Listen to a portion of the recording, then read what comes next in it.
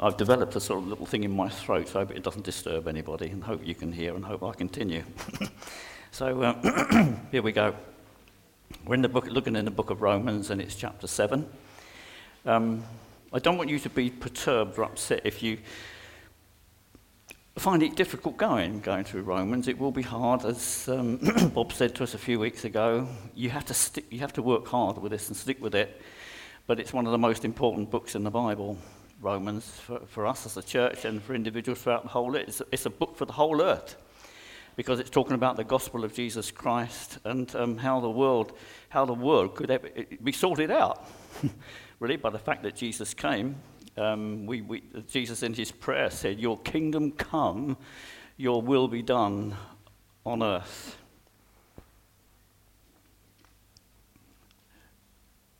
And when our minds go with that, we try and think, well, how's that going to be worked out? It could happen. You know, if every person on the earth gave their life to Jesus Christ and actually did the things that God said. Let's take, for example, the Ten Commandments. This is a very base set of rules for humanity, really, apart from anything else, apart from it being God's word. If everybody followed to those things, what a different earth it would be. We're looking in Romans, and we're just... as I was looking in the week, suddenly I remembered at the moment the inquiry for the Grenfell Tower tragedy is ongoing. And I thought to myself, well, Romans is a little bit like an inquiry going on into the situation in the earth, for the great tragedy that's happening in this earth. The prospect of things being put in place to improve things. And I thought, what in Romans, Paul's actually doing that. Even God is put on the witness stand in his thinking, in his debating. We'd say, well, you can't put God on the witness stand. But Paul, in a sense, says, well, is God doing all this, showing all his love and grace and mercy just to get glory out of it? Paul puts him there and says, God, what are you up to? You've let all this mess happen in this earth, and now you've done an amazing thing to sort it all out. What's going on? So Paul, in a sense, puts God on the witness stand and says, what are you up to, God? And we have to look at that and say, what is God up to? What's he doing? What's he done?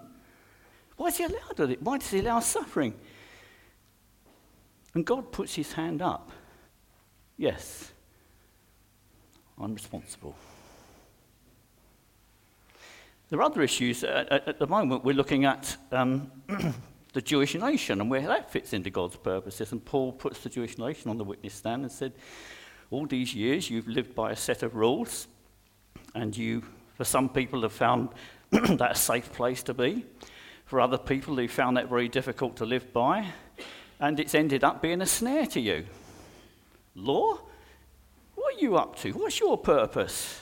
What's your purpose in this history of life?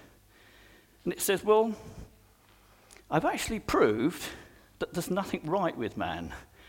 I've actually proved that at his core, man is sinful. But Lord, what else have you said? What else have you said, Lord, to the world? That every person in the world is sinful. And actually, everybody's fallen short of the glory of God. And Paul keeps on putting these questions to the law, as it were, in the witness box, and saying, well, how you benefited? And Paul ends up saying, well, by this law, I've known what sin really is. I've come to know what sin is, and I've come to know those things which displease the heart of God. And I've come to an understanding. So Paul also puts Moses on the witness stand. He said, you gave the Ten Commandments. Where did they come from? And they came from the hand and the heart of God. Abraham's put on the witness stand and say, well, this faith that is required by the gospel, believing in Jesus, where did it come from? Well, Abraham said, well, I just believe God. He said to me, go to this place, and I went to this. And he also said to me, will you sacrifice your son? And I obeyed what he said. That's where my faith is. I believed God, and Paul's putting Abraham on the witness stand. And it's like an inquiry going on.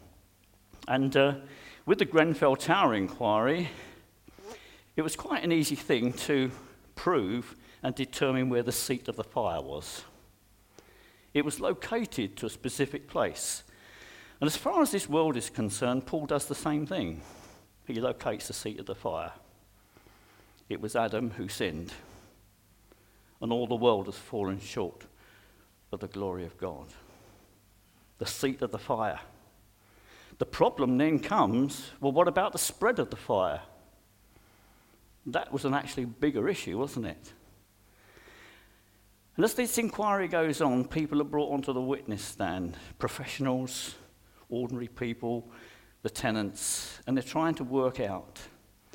One of the things that's happening through all of this is where to put the blame.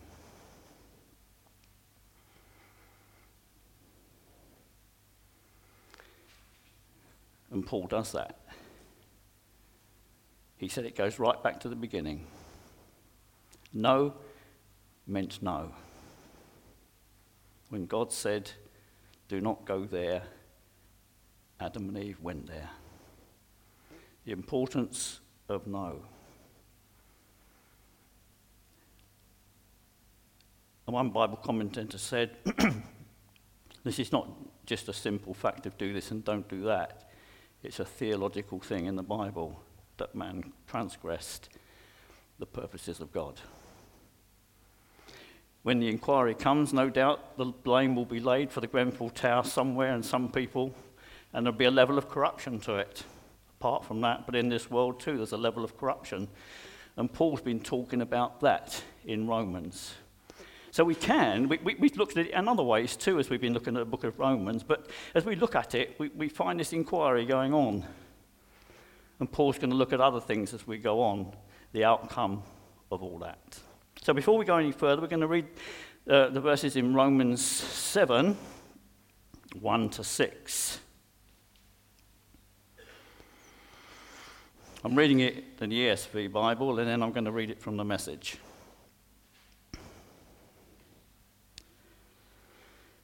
Or do you not know, brothers, Paul speaking to fellow Jews, do you not know, brothers, I'm speaking to those who know the law, that the law, or we could say the Ten Commandments, or the law of life and how they're interpreted, that the law is binding on a person only as long as he lives. A married woman is bound by law to her husband while he lives, but if her husband dies, she is released from the law of marriage.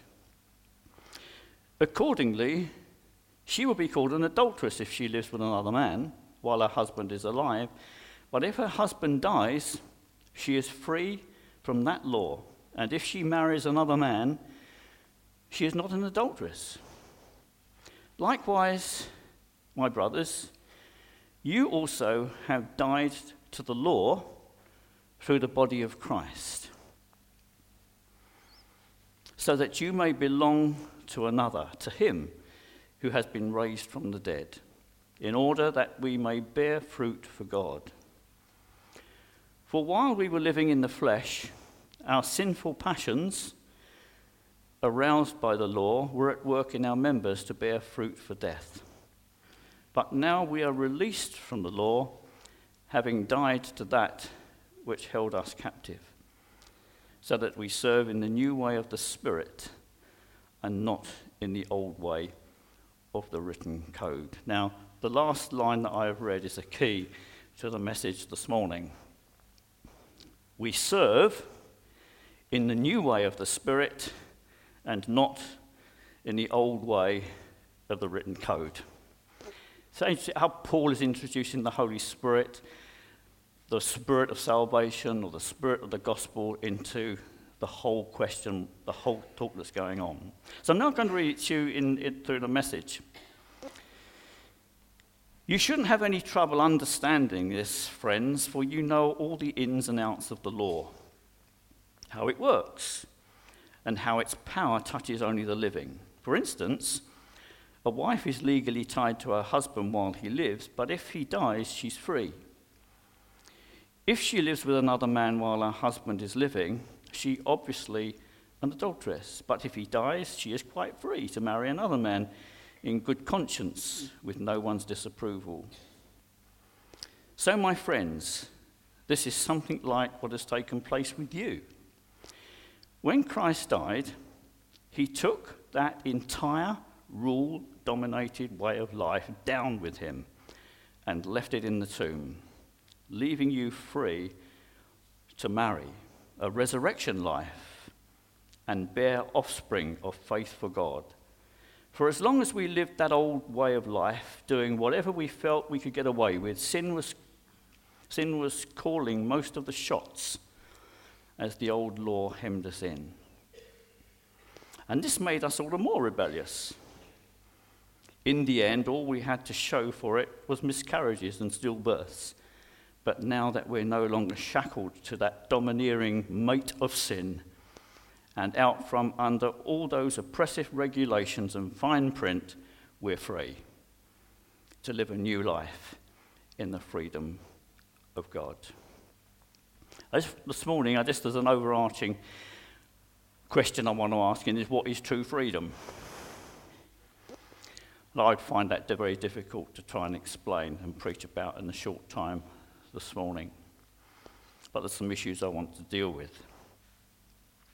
Well, the schools have broken up. And for many, there is a well-repeated sense of freedom going on in the earth or anything. If you go into Canterbury, you can get to your job on time because there's no school traffic.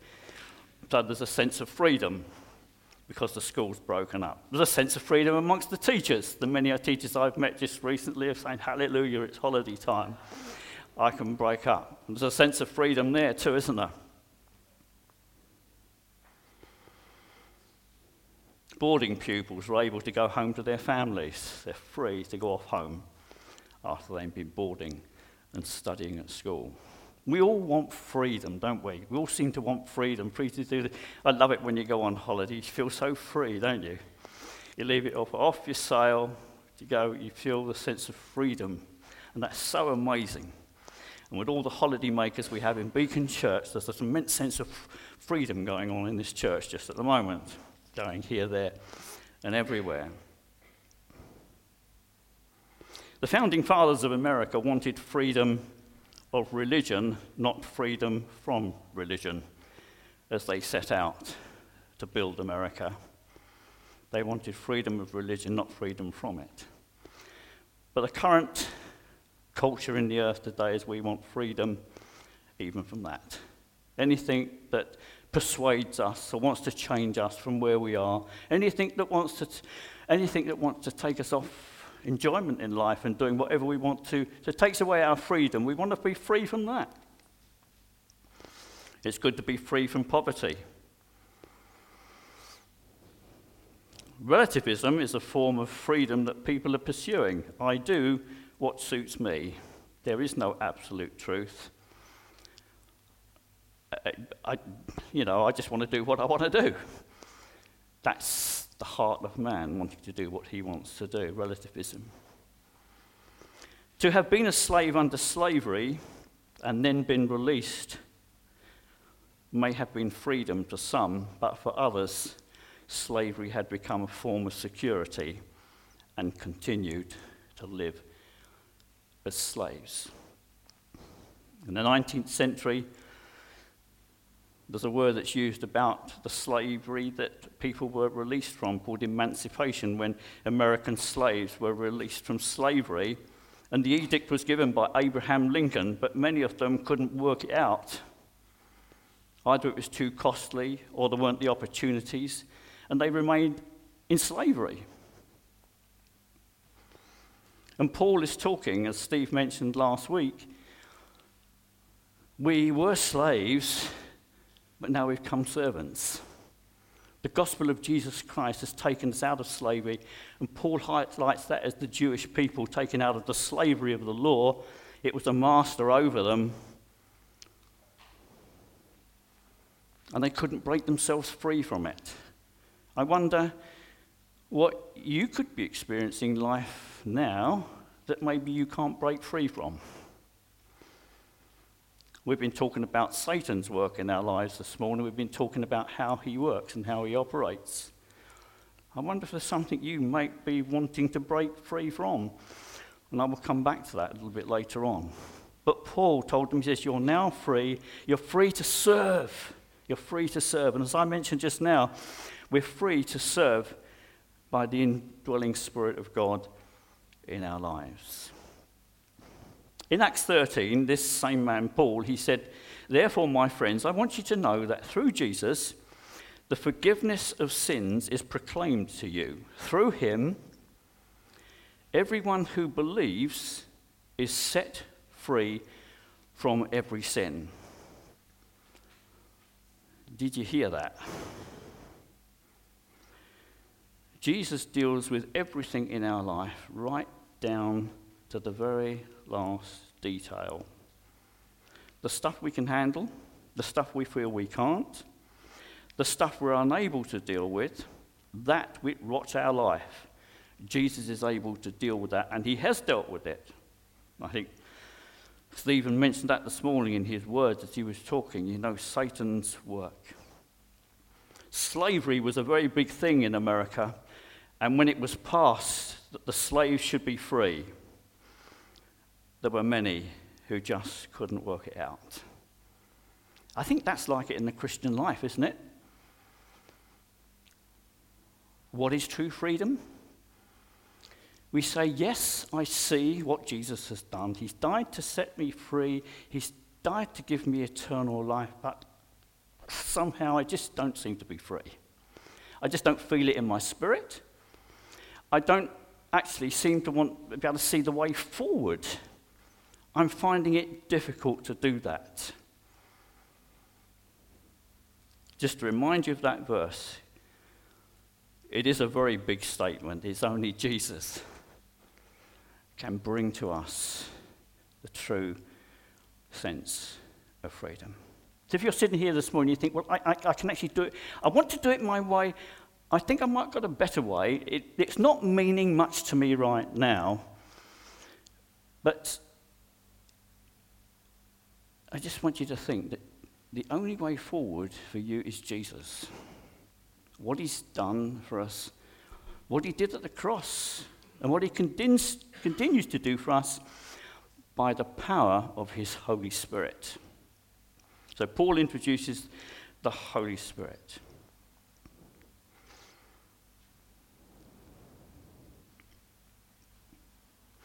Shortly after the Civil War in America, a northern woman came to South to visit some friends. She stopped a little while at a hotel, and there she was waited on by a coloured woman who had been a slave. Her acts of service were careless and listless and inattentive. And as this went on, the northern woman became frustrated, and finally she burst out with, "Auntie, is this the way you treat people who have set you free?" The woman made no reply, but left the room, not surprised. When she returned, her whole demeanour was changed. Her figure was erect, her eyes were flashing, and her voice was full of tears as she cried out with great emotion, "Oh, missus, is we free? Is we really free?" I think the same question comes to us as Christians this morning. Is we free? Is we free? That emancipation proclamation had really set her free, but she was as much a slave as though that document had never been issued. For she had not believed it. Her failure of faith meant failure of freedom. Multitudes of Christians are in the same plight. And we need to ask ourselves, how free are we? Do we know that? Do we experience that freedom that actually God is talking about? Freedom. There's another story, and it takes a slightly different angle, but it sort of points us in the way that I'm going. During the 14th century, Reynold III, anybody heard of Reynold III? You haven't? Let me introduce to you Reynold III. You may not be interested in his history, but there's a little story here, okay? He was a duke in what is now Belgium. Well, that should give us interest because it's only just across the water there. As a result of a violent quarrel, Reynold's younger brother Edward successfully revolted against him. When Edward captured Reynold, he built a room around him. You imagine that, yeah? He captured his brother and he built a room around it, featuring windows and a door, and promised him that the day he left the room, his title and property would be returned to him. The problem with this arrangement was that Reynold was grossly overweight and could not fit through the openings in the room. Reynold needed to lose weight before he could leave the room. Edward knew that his older brother could not control his appetite and sent him delicious food every day. As you may imagine, Reynold grew fatter during this time. Someone accused Duke Edward of treating Reynold cruelly. He said, "My brother is not a prisoner. He may leave when he wills." And Reynold stayed in that room for 10 years and wasn't released until after Edward died in the battle. By then, his health was so ruined, he died within a year. He was a prisoner of his own appetite. The story just amazes us. What is keeping us away from Jesus Christ and knowing him fully is our appetite. Where's your appetite this morning for all that Jesus has done? For the gospel, for the Bible, for the word of God? Where's your appetite for the meetings of the church? Where's your appetite for prayer? Where's your appetite for those things that you can guess on in God? If you want to, you can get out. And that's my first point, really. Paul said, work out your salvation with fear and trembling. Because Jesus has done it all, but we don't just sit back and say, well, what are you doing, Jesus? What are you up to? It depends on our appetite for the things of God. I just want to ask ourselves, where is your appetite for the things of God? Where is your appetite for the things of God?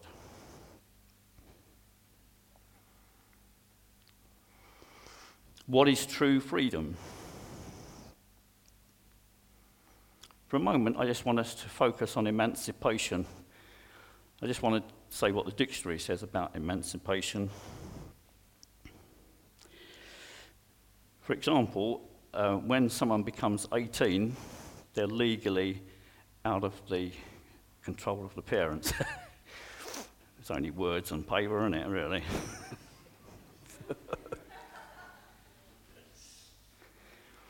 But legally, they're emancipated, or should be, from family. They're set free from that rule, that authority over them. And Paul's been talking about that as far as the Jews are concerned. You've been emancipated from the law. Everything it says, it's now, you don't have to keep it. It's still there. Paul never said, the scriptures never said that the law died. And so those things which the law said are still important to us. And really, becoming Christians makes us aware of those, to follow through with them, what God said. So Paul says in another place, work out your salvation with fear and trembling. What it's saying is, your salvation was given to you at a great price, at an immense cost. Are you just going to throw it all away? So what is your appetite for the discipleship, to follow through, to follow him every day of your life? What's your appetite? Satan will keep feeding you with stuff that'll feed your appetite if you want to. He knows what you like. He knows what you're in pursuit of. He knows your appetite. And if you want it, he'll give it to you. So the gospel comes to us with our appetites which need to be focused on Jesus. That's what the Holy Spirit does, first of all. It focuses on Jesus. Unless we've received Jesus as our Saviour, we know nothing about the Holy Spirit's work. If we begin to have an interest in Jesus and we say, I see Jesus, what he's done, and I want to be part of that, I want to be wooed. Who said wooed this morning? Barbara, was it Barbara? I want to be wooed. The Holy Spirit will do that. That's one of his works. If your appetite is to know the gospel which you can set you free, then the Holy Spirit will draw you closer. If you've no appetite, he won't bother with you. It starts with you. What is your appetite? Emancipation, set free from the law. Now there's another verse in Hebrews which I want to just mention at the moment. Let us also lay aside every weight. He's going to the writer of the Hebrews is going to talk about runners in a race. And he's been talking to them how they dress and how they run and the things which will help them to win the race. And so he's applying the lesson to us. There are hindrances to running a race. And so he said, don't carry anything that's weight on you that's going to stop you running well. He also says, and the sin, which clings so closely. So that takes us from a practical thing to a spiritual thing. So it's talking about sin. And it's talking about sin in a person's life, which entangles us and makes sure we cannot run as we should do as Christians. So the Holy Spirit is reminding us of our need of a Saviour, our need of forgiveness of sin. The Holy Spirit is reminding us that we have sinned and we've fallen short of the glory of God and we've got to deal with sin in our lives. It's the pursuit of holiness. Have you got an appetite for holiness? To do the things which are right. We need an appetite for holiness. To do things the way God does them and wants them. That appetite is so important. So the writer of the Hebrews continues to say, let us also lay aside every weight and sins which cling so closely, and let us run with endurance the race that is set before us, looking to Jesus, the founder and perfecter of our faith, who for the joy that was set before him endured the cross, despising the shame, and is seated at the right hand of the throne of God. Appetite, my second word is hindrance. What is hindering you? I'm not assuming that you are hindered. And then I just want to suggest some things which may be the reason why we're not moving into the work of the Holy Spirit in our lives as we should do. There are some I'm not going to talk about because they come in the next chapter. But I just want to talk about some practical things for a start that may be. And I felt this first one was relevant for someone, but I don't know who, but it was just a word God laid on my heart. The first one is blame. I just mentioned the Grenfell Tower inquiry and how, in some senses, it's important to know where the blame lies. Because in our culture, in the civil needs of our society, needs to know where the blame lies. The insurance companies need to know where the blame lies, so that they know where to move the money right, to get that all sorted out. The blame needs to be apportioned so that it doesn't happen again, so that the thing's not repeated. It's important to know where the blame lies. But I want to come to it from another point as far as our Christian lives are concerned.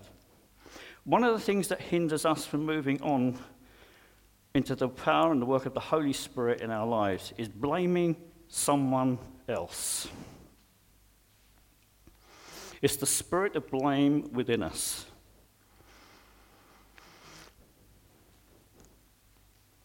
We could blame our parents for not helping us in the best way that they could. We could look back into our childhood and say, well, I wish they'd have done this, and I wish they'd have done that. But the thing is, that apportioning of blame stays with us unless we deal with it.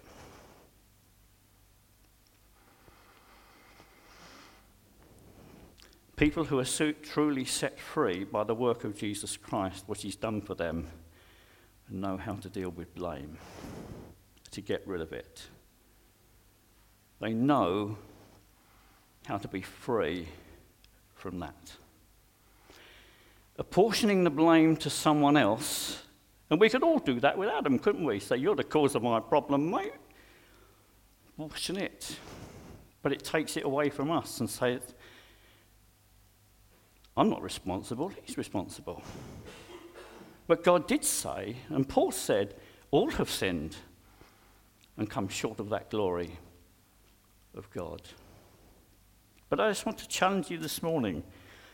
Maybe in your life you're blaming someone else. Maybe it's a parent. Maybe you're blaming your child. Maybe you're blaming another relative or another person in the church community. And God says it's time to stop blaming someone else, because that can stop you moving on into the power of the Holy Spirit.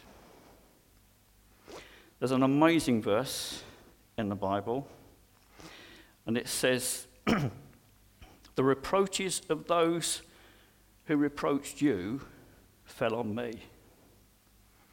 So what Jesus is saying is, all those things which trouble your life and you're worried about, that blame, that difficulty, that circumstance, it actually fell on Jesus. They get rid of it. It fell on him. And God says this morning, it's time to stop blaming someone else. God has given you eternity. God has given you a wide open space full of his grace. God has given you an opportunity this morning to come to him to be saved. God has given you an opportunity. You say, well, they didn't do it, so why should I? That's a sort of blame. It's looking to someone else. If God says to us we need to be born again and we need to be saved, then that's what we need to do. It comes directly from the throne of God. But as far as blame is concerned, it may hinder us from moving on into the power of the Holy Spirit. God says, stop blaming someone else. Now I know, and I'm not saying shooting my mouth off here, that is one of the toughest, humiliating, difficult things to do. If you've been a girl and you've been raped by your father, that's amazing. But I want to tell you that the power of Jesus is stronger. There needs to be forgiveness. And forgiveness will actually remove the blame. The second thing I want to come to that can hinder us moving on to the power of the Spirit is that baptism which God has called us to do. The gospel is believe and be baptized. And it can actually be a sticking point in our lives. It can hinder us moving on into the power of the Holy Spirit. But if we're baptized, it actually just opens that door that much wider for us to know the power of the Holy Spirit in our lives, because it makes my faith real. We don't really have any faith till we're baptized. Otherwise, it's just intellectual. But it's the first step of obedience. And so we need to do that in order for the power of God to be moving in our life. The last thing I want to say is about apathy and complacency.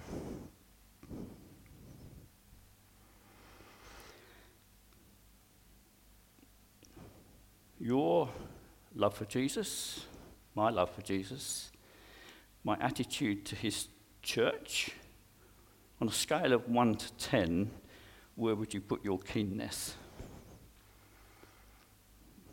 or your commitment? And I think we always need to be challenged about our commitment, because apathy and complacency, do you know there's a state of emergency and urgency declared in the gospel of Jesus Christ? He hasn't given you tomorrow. He hasn't given you the next moment. He hasn't given you the next minute. I mean, you might lose your mental state. Preachers usually use dying, but I don't want to use that this morning. I don't want to frighten anybody. But you could go out of here and get run over by a car. I've heard that example so many times. The scripture says, don't declare your confidence in tomorrow because you've only got today. And I want to put that challenge out to you. Don't leave it any further. You need to be saved. You need to be born again of God's Holy Spirit to be accepted by God and received into his kingdom and personcy. The grace of God can be so regularly resisted that I will not becomes I cannot. The grace of God can be so persistently resisted that I will not becomes I cannot. In other words, the longer we put it off, the more difficult it is for us to accept the simple grace of God and accept what Jesus has come for us. And it becomes a snare to us in the end. God wants willing hearts. He wants an energy that focuses on him and his love and goodness. So there is an intentional move here spiritually to die to a rule-led life in order to gain acceptance with or please God. That dying says, I give in. I won't fight it anymore. I give in, Jesus. You've done it all for me. Following a set of rules doesn't take us deeper into God or make us more holy before him. Doesn't do that. But my desire to follow him, my appetite to serve him, my appetite to commit myself to all that it means. Father, we thank you. Thank you for Jesus. Spirit of God, would you fall on us now to make the gospel even more real to us as we move from slaves to servants. And we seek to serve you and to follow you in the power of the Holy Spirit. So, Father, we ask in Jesus' name. If you feel that the message means something to you, want to just do something about it, then grab one of us, Steve, and we'll pray with you just to follow through, to go into deeper commitment and service to follow him. Okay, I think coffee is served.